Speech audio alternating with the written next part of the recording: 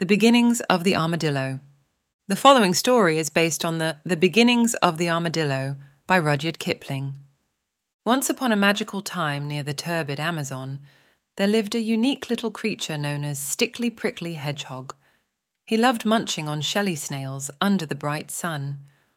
"Yum, how delicious!" he exclaimed, his tiny eyes gleaming with joy. Right by his side was his best friend, Slow Solid Tortoise, who preferred the taste of green, leafy lettuce. "This is the life," Tortoise sighed contentedly, enjoying the cool shade. One day, their peaceful meal was interrupted by Painted Jaguar, who prowled into their space with a growl.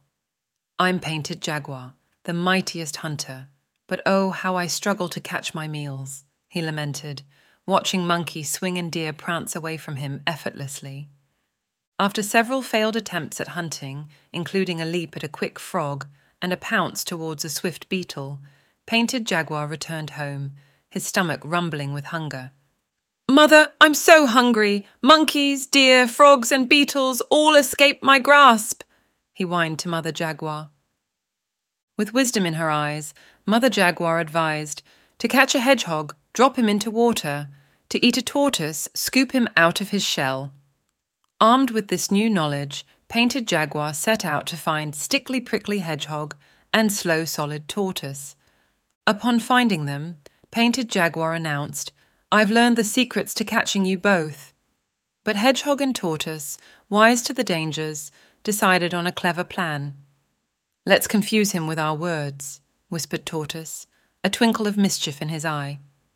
As Painted Jaguar tried to understand their riddles, Hedgehog curled into a ball, and Tortoise withdrew into his shell, leaving Painted Jaguar scratching his head in confusion.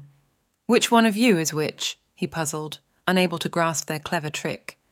In a mix-up of instructions, Painted Jaguar ended up with a paw full of prickles and a splash of water, but no meal.